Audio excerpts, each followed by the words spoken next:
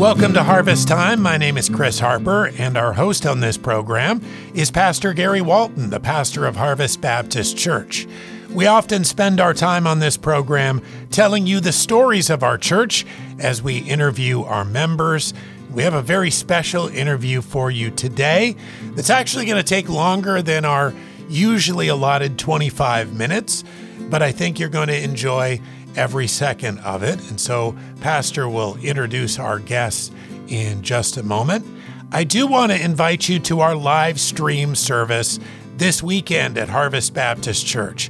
Obviously, we can only bring you the service online, but we really hope you join us either on hbcguam.org, hbcguam.org, or on our Facebook page at Harvest Baptist Church.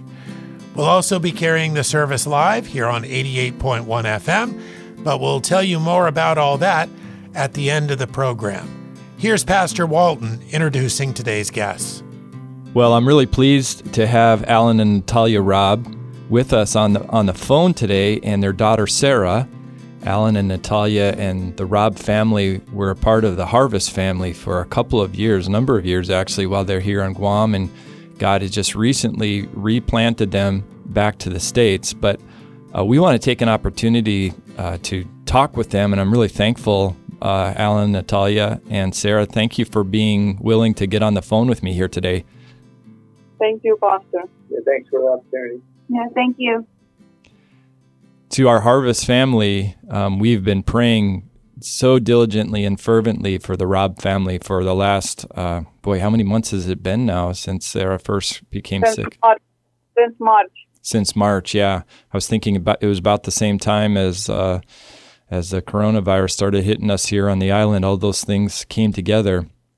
So we've been praying very diligently, and we've watched God do some amazing miracles, and so we're very thankful for that. And Alan and Natalia and Sarah all together wanted to be able to share that story of what God has done, and I know our church family would like to hear it, and many others that are listening. I pray that you'll be blessed and that God will be honored in hearing what He's done in the Robb family.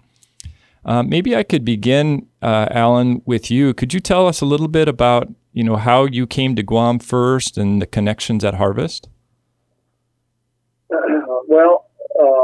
So I retired out of the military at Edwards Air Force Base, and shortly after retiring with the Air Force, I was able to get a job with Northrop Grumman there at Palmdale.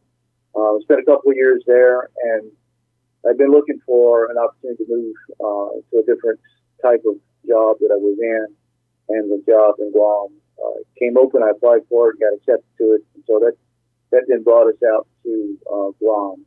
As part of my assignment there in Guam, it had basically a 6-month deployment to Japan, sort of in the middle of the year, so during summer months, kind of that typhoon season time frame. So shortly after arriving there, I think we arrived there in March, actually. We had a couple of months there, and then I was off to Japan, left Natalia. In April, okay.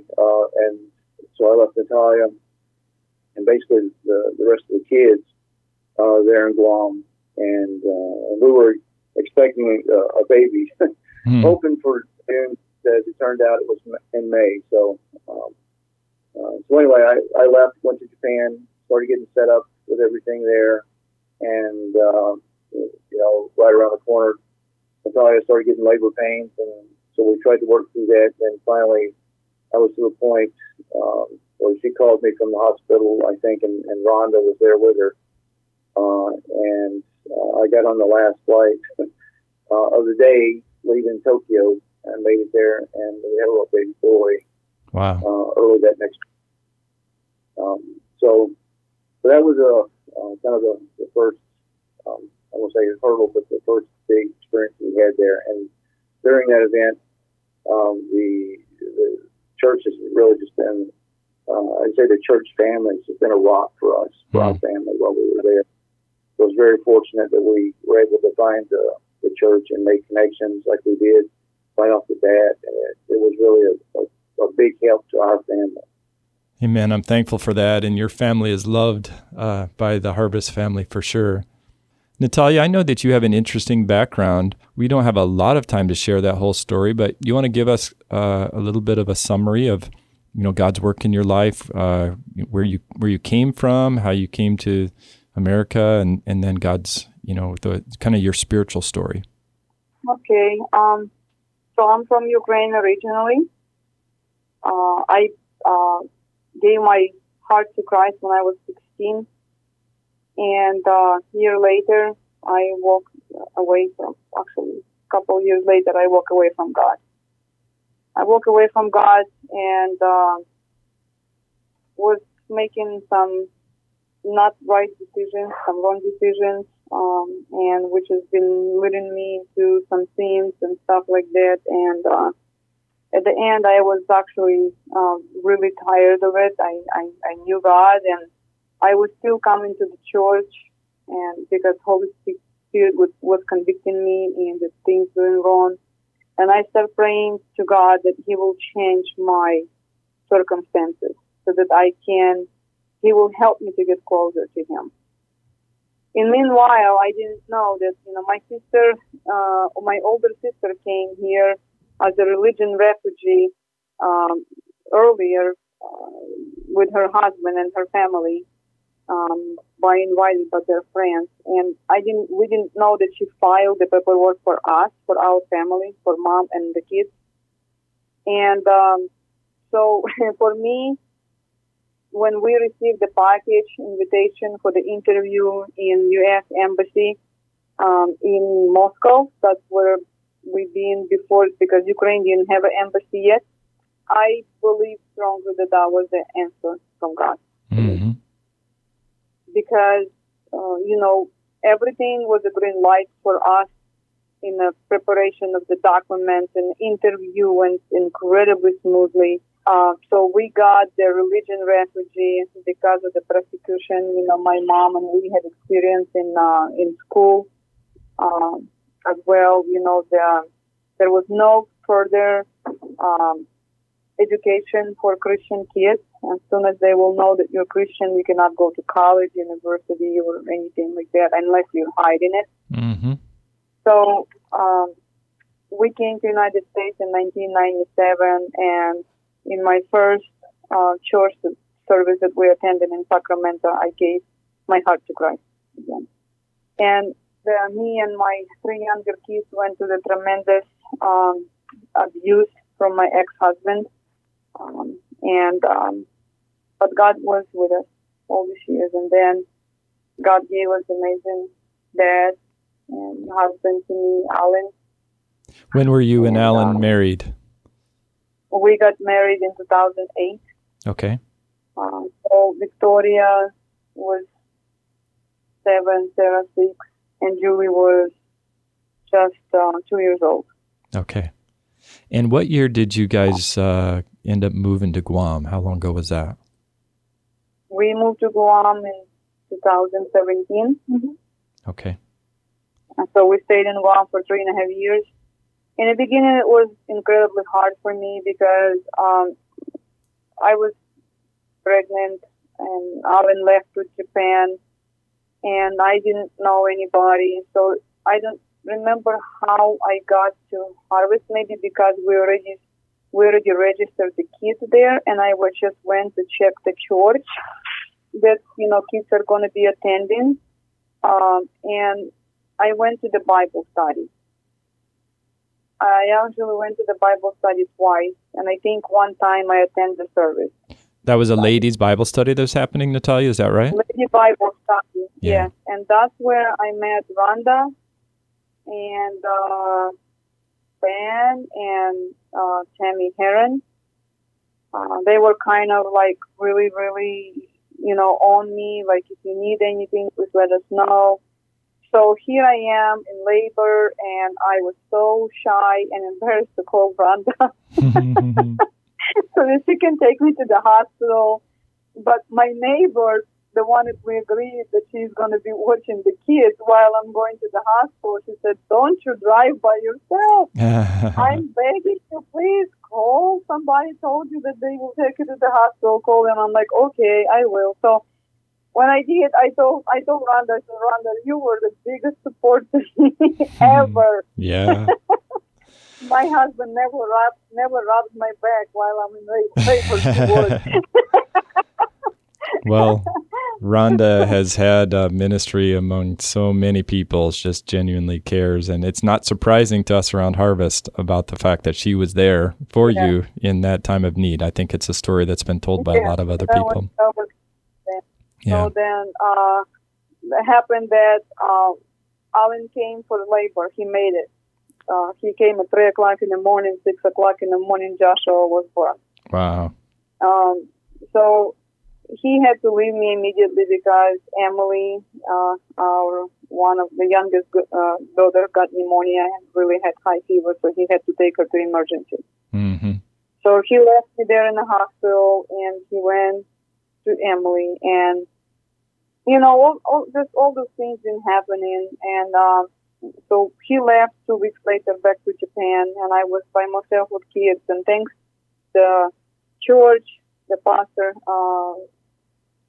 Tammy Heron, they give me the Phinia so that she can help with kids, and that I can, that it was a big support, actually. Yeah. It was a big support. Yeah. So Phinia stayed with us, I think, 1 month before she went to college. And so that's why we were surviving. But talking later to Alan, I said, "I hate Guam with all of my heart. There's so many bad things happening to me in here.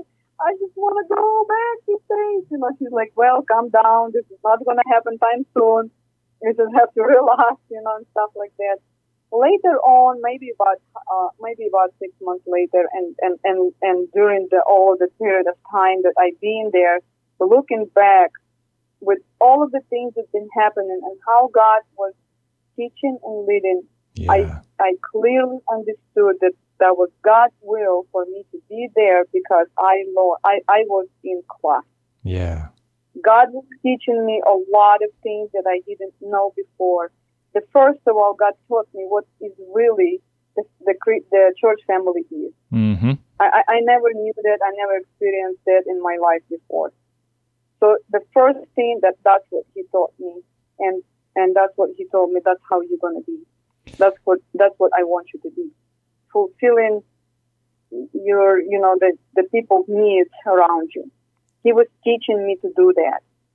And he was teaching me how to support others even when you are in pain. Because when you are in pain, that's where you understand people who is going through some hard times. You understand them a lot better.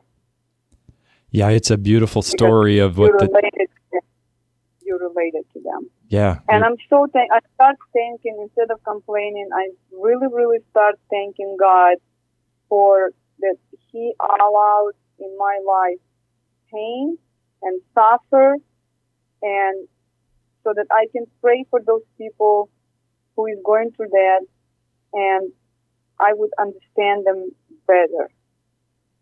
Yeah, Natalia, it really is a beautiful story of the church and of what a church should look like. And as it played out in your life and the life of your family, I'm really thankful for that example. Sarah, I wanted to ask you real quick, and we want to talk about your story as well. So you came to Guam in 2017. What year were you in school then? I was a junior. Was it a hard transition for you coming to Guam? Personally, it was, because I thought that my true friends and all of my family, they were in California. But really the people that are your family are the people that you make it with. Mm-hmm. And the people that you can really support, or that really support you, and that they encourage you also. Yeah, that's amazing. And I know that God connected you here. You were able to stay here at Harvest through your graduation, and then you went to the States to go to college. Is that right? Where did you go to college? Went to Wyoming, University of Wyoming. Okay. And that's where God had a tremendous trial for you in your life and in your family. We kind of hinted at that at the beginning of this story, but in March of this last year, you got very sick. Isn't that right?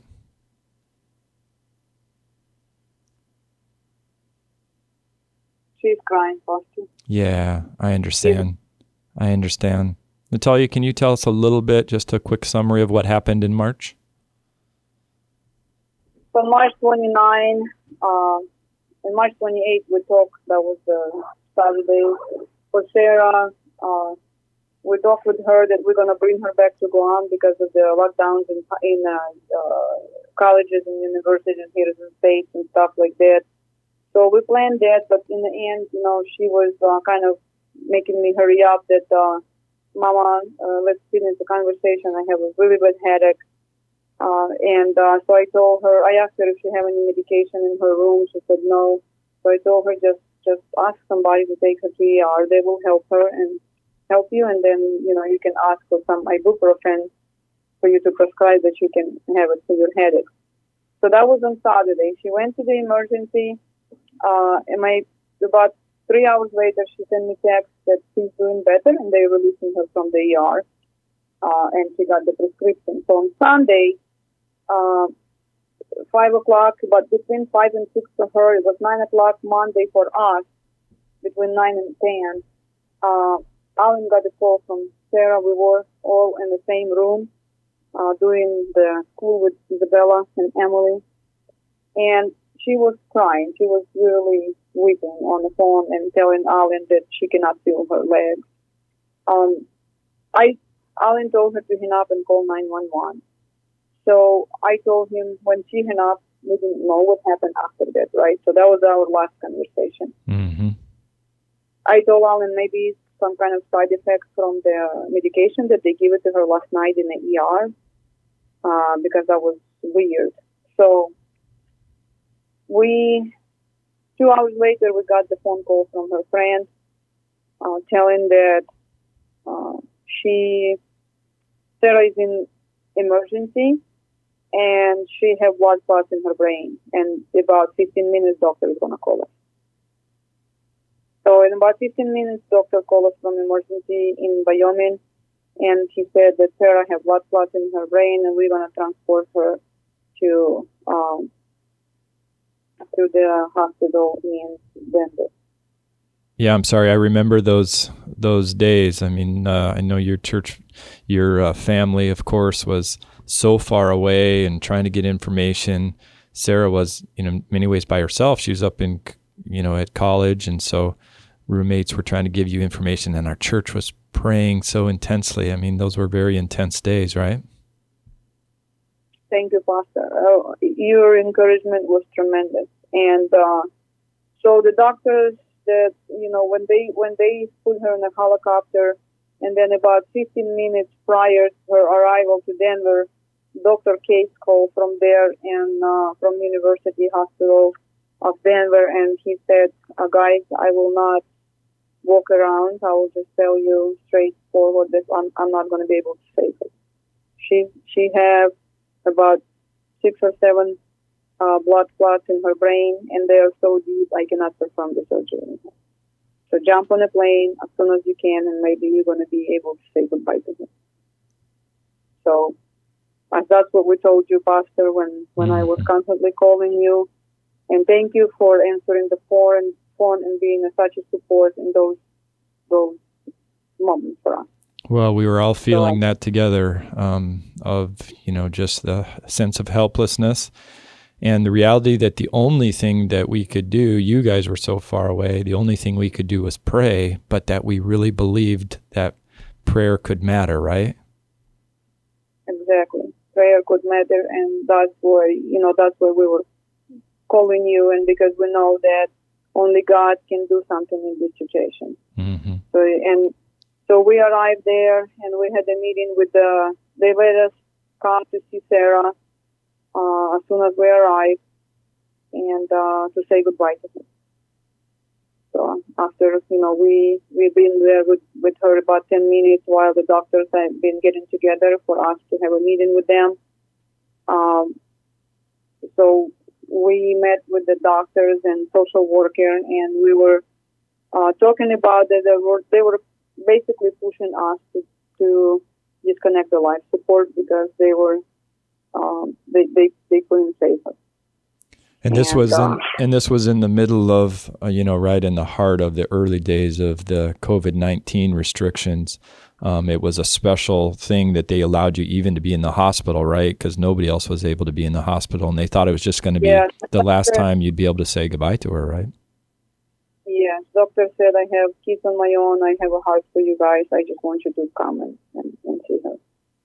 In a conversation between us, it turned out that, they were saying that let's just disconnect the life support and let her go in a better place. And I told the doctors that if the machine is breathing for her right now or she's breathing on her own. They said it's a machine. I said it's a heartbeat. Is she heart beating on her own, or is the machine is helping her for her heartbeat? They said no, her heartbeat is on her own. I said okay, then let God work in her life, because I said, if anybody here believes in God? And it was a quiet time. And then one of the doctors, the main doctor, Dr. Case, he said, I do. I said, doctor, then you understand what I'm talking about? He said, well, I do, but sometimes God has a different plan. And I said, okay, then let God's plan work instead of life. And the social worker got a little bit upset, saying, we're not talking about God here right now. I said, no, we're talking about God, because God gave her life, not me. I have no right to disconnect her life support machine, because if her heart is beating, that means there is life. And I cannot take that life away. If God will decide that that's what He wants for Sarah, then we're going to let her go. So we agreed on, until her heart is beating, they're going to do whatever they think they can do. If her heart is going to stop, then we're going to let her go. And in the meanwhile, so we were praying, and as you know, that Friday, Saturday, Sunday, me and Ellen was fasting. And on Sunday, it was a break point for me. I started thanking God for those 3 days or 4 days that He gave it to me to come down, to relook the situation and say to Him, okay, God, your will be done. Mm-hmm. If you want to take her, take her. I know you want to back to her. You created her, and you know where is going to be the better place for her, in heaven or here on earth. And when I released her, I felt peace. Yeah. I felt peace beyond understanding. I was even scared of the peace. I was talking to Jackie, I think, in that moment, and I told her I have peace that I'm afraid of. And then, we've all been praying. A lot of thousands of people been praying, and God answered the prayer. He decided that Sarah is gonna still be here. Yeah, and it was such an amazing story. That Sunday, if I'm tracking right, I don't remember all the timing, but when was the first time after that decision was made when you felt like, hey, we're going to just continue to keep the life support as long as her heart's beating? When was the first time you started to see a little bit of good news? Even though she was still in coma, her life was still in danger. Mm-hmm. And she's been running some fever as well. High fever, where they were not understanding where is it coming from, and where is the infection. They couldn't figure it out. So when we were back in Guam already, and she moved her toe. Yeah, so just so I can put all that together for our listeners. I mean, you, during that whole time, after that first time that you were able to see Sarah, they would not let you back in the hospital, right? No, sir. They Yeah. were not, because they said because of the COVID, we cannot let you in. Yeah. So we were there for 2 weeks, and then we start thinking we have 4 kids, and we heard that Guam got on lockdown. So when we're not gonna come back, we're gonna be in quarantine for 2 weeks in a hotel, and we start having problems with our younger girls, that they start having a ear infection. But even that's like attack from there, attack from them, but news from them, but news from. But God was taken care of, Mm-hmm. Rhonda was able to take Isabella to the doctor, and they've been taken care of there. And then we arrived in Guam, and we've been told that, because of our situation, they might, help us with all of that, so we can come back to our kids, because of the situation in our family was really, really difficult, and we were really need to be together in those moments, because we still didn't know if we ever going to see Sarah again when we left them. Right. Yeah, just so you weren't able to see her after that first time. She was in a coma. You were, the only way you were able to communicate with doctors was by phone, really. And so and a lot of things were happening with your kids back here. And so you did end up coming, back again with all the restrictions that were going on here, some quarantine. And then from here, you got some, we're continuing to pray. You were given updates, but Sarah really just wasn't responding. But then you got some good news, right? You said that she was moving a little bit. Well, the first good news was when she moved her, when they start slowly taking her out of medical coma. In some few days, she moved her toe on her right leg. Mm-hmm. And we were like, yay, she moved her toe! Yeah. That's amazing. So little by little, every day she moved her toe, and then she moved her finger on her right hand.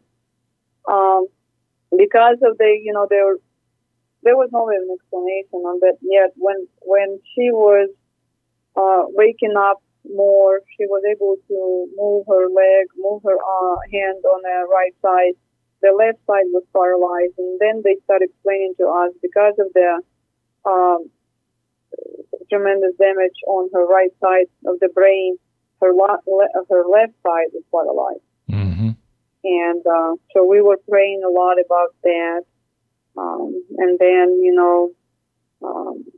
so she was in ICU for 5 weeks, and they removed her on orthopedic floor, and that for a week she stayed there, and then she was transferred to Craig Rehab Hospital. Mm-hmm.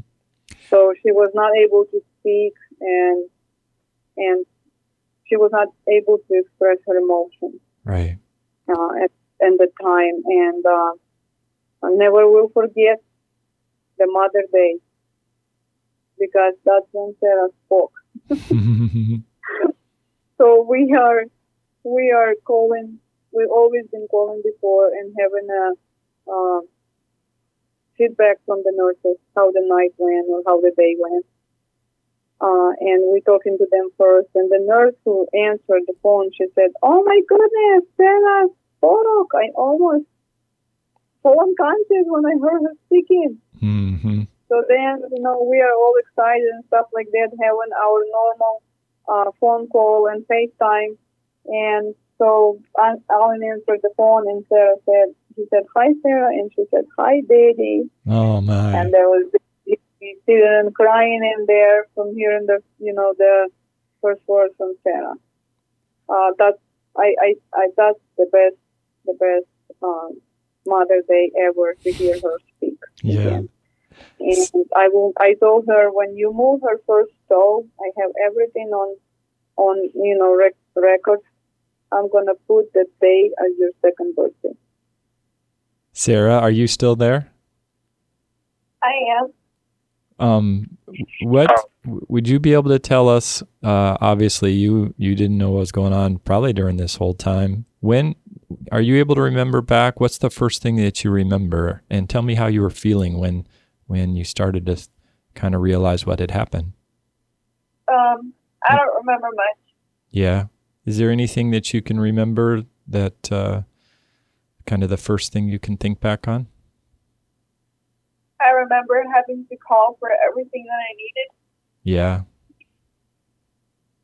Having to rely on so many other people. Mm-hmm. And I also remember just how silent everything was. And it was just very lonely at times. Yeah, I'm sure it was very frightening to be waking up and not, your family was still not able to be with you there in the hospital and trying to figure out what was going on. I'm thankful for the promise that God was with you through all of that time. And even in those most lonely times, the promise that God did not leave you, he stayed with you. I'm thankful for those promises. And I remember, Sarah, the first time that I talked with you, and I think your mom was able to have a little bit of a Facebook or WhatsApp video, and to see you there talking, and it is such an amazing miracle. I still feel overwhelmed by that first conversation. Yes, I was telling Sarah that, even though she's not going to remember that or, stuff like that, that we were, from the day one, we were praying over her. And when, while she was in coma, we were doing the FaceTime with her every single day. And we were praying over her that, that she was never alone. We were praying over the nurses and doctors and that taking care of her in there.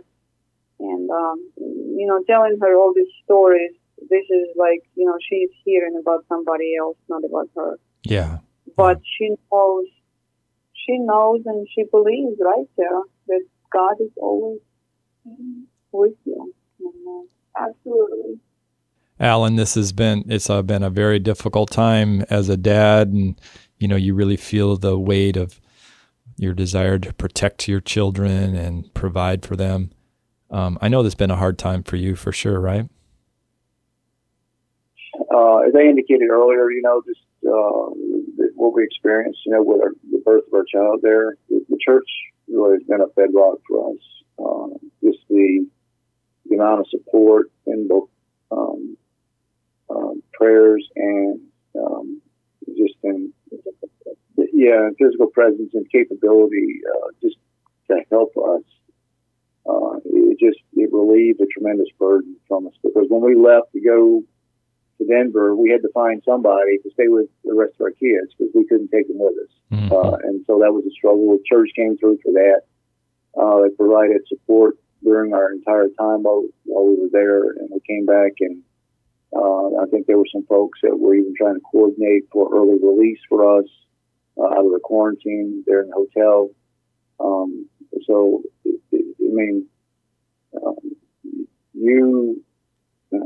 you have a very great congregation. Well, this is what family does, and your family has been part of our family, and still is. And family cares for each other, and it's one of the pictures of the body of Christ. We're brothers and sisters, and we walk along each other. The Bible talks about we rejoice when family rejoices, and we weep with those that weep. And this is, the Robb family story is an example of both. Even over the last 6 months, we've wept together with you, and I am so thrilled to be able to be having this conversation today as an expression of the fact that we have rejoiced together. I mean, my heart is just so filled with what God has done, and really the miracle that He's done in Sarah's life and in your family, and it reminds us of the greatness of our God. And I'm thankful to you guys for your willingness to be able to share the story and just your willingness to share what God has done. So thank you for that. You're very welcome. Thank you. Just thinking about that, what the doctor was saying, what the outcome for Sarah is going to be, that, she will not, even if she's going to be alive, she is going to be in vegetable stage, not able to hear or see or walk or move or just all of that, scariness. And where Sarah is right now and where she is today, even the doctors here, when they saw the Sarah's diagnosis before they came into the room, the neurologist came in and she looked at her and she's like, "Oh my goodness." I was absolutely thinking I'm going to go see a lot different picture than what I'm seeing right now. Mm-hmm. And during our appointment, she was several times saying, "Wow, I cannot believe my eyes with your diagnosis, the way you look today." And, every time when somebody is trying to say something, I'm trying to say something too, that this is God's miracle. Mm-hmm. When the doctor is giving up, that's when we can clearly see God's miracle. Well, your family has been a clear testimony of that, and your desire to always send the glory to God and thankfulness for what He has done has really been a great testimony. So thank you, guys. I wish we had more time to tell this story, and we're so thankful for what God has done. Would it be okay if I just prayed with you as we conclude our time together? Absolutely. Father, we thank you for the Robb family. I thank you for the miracle that you've done in Sarah's life, and I thank you the faith that was evidenced by Alan and Natalia. Lord, you in your grace saw fit to answer this prayer in miraculous ways, and we thank you for that. I pray that Sarah's life would forever be a testimony to your goodness and your power and your love for us. Would you continue to bring healing in every way to Sarah, and I'd ask that you continue to provide for the Robb family. In Jesus' name we pray. Amen. Thank you, guys. Good, so good to talk to you again. We'll look forward to, I'm not sure when the next step is, but we'll look forward to seeing you again. Okay, well, Pastor, say thank you to everybody, and we miss everybody tremendously. I miss the church. I miss my dear Watch Care group and Bible study ladies. I miss my family. I really do. Just say hi to everybody, please, for us. Yeah, we sure will, and we'll continue to pray. We're thankful for these relationships that God has given us, that they never end. I think the Harvest family spreads all around the world, and so we're thankful for that. We're praying that you would continue, as I know your desire is to serve God, and share some of this Harvest family lessons that you were talking about earlier, Natalia, with the people that God connects you there in San Diego. So we'll pray for that. Well, thank you for listening today to an extended version of Harvest Time. I think you can tell after listening to that why we thought it was important to bring you the whole interview. Of course, we want to invite you to be with our family, at least via live stream this week. That's the opportunity we have at 9 a.m. Sunday morning on our website, hbcguam.org, or on our Facebook page at Harvest Baptist Church. That's hbcguam.org, or on Facebook, Harvest Baptist Church. 9 a.m. Sunday, our live stream service. We really hope you're able to join us. If you can't make it to either one of those, we will be carrying the service live here on 88.1 FM. And of course, we'd love to have you join us. Thank you again for listening to this week's Harvest Time.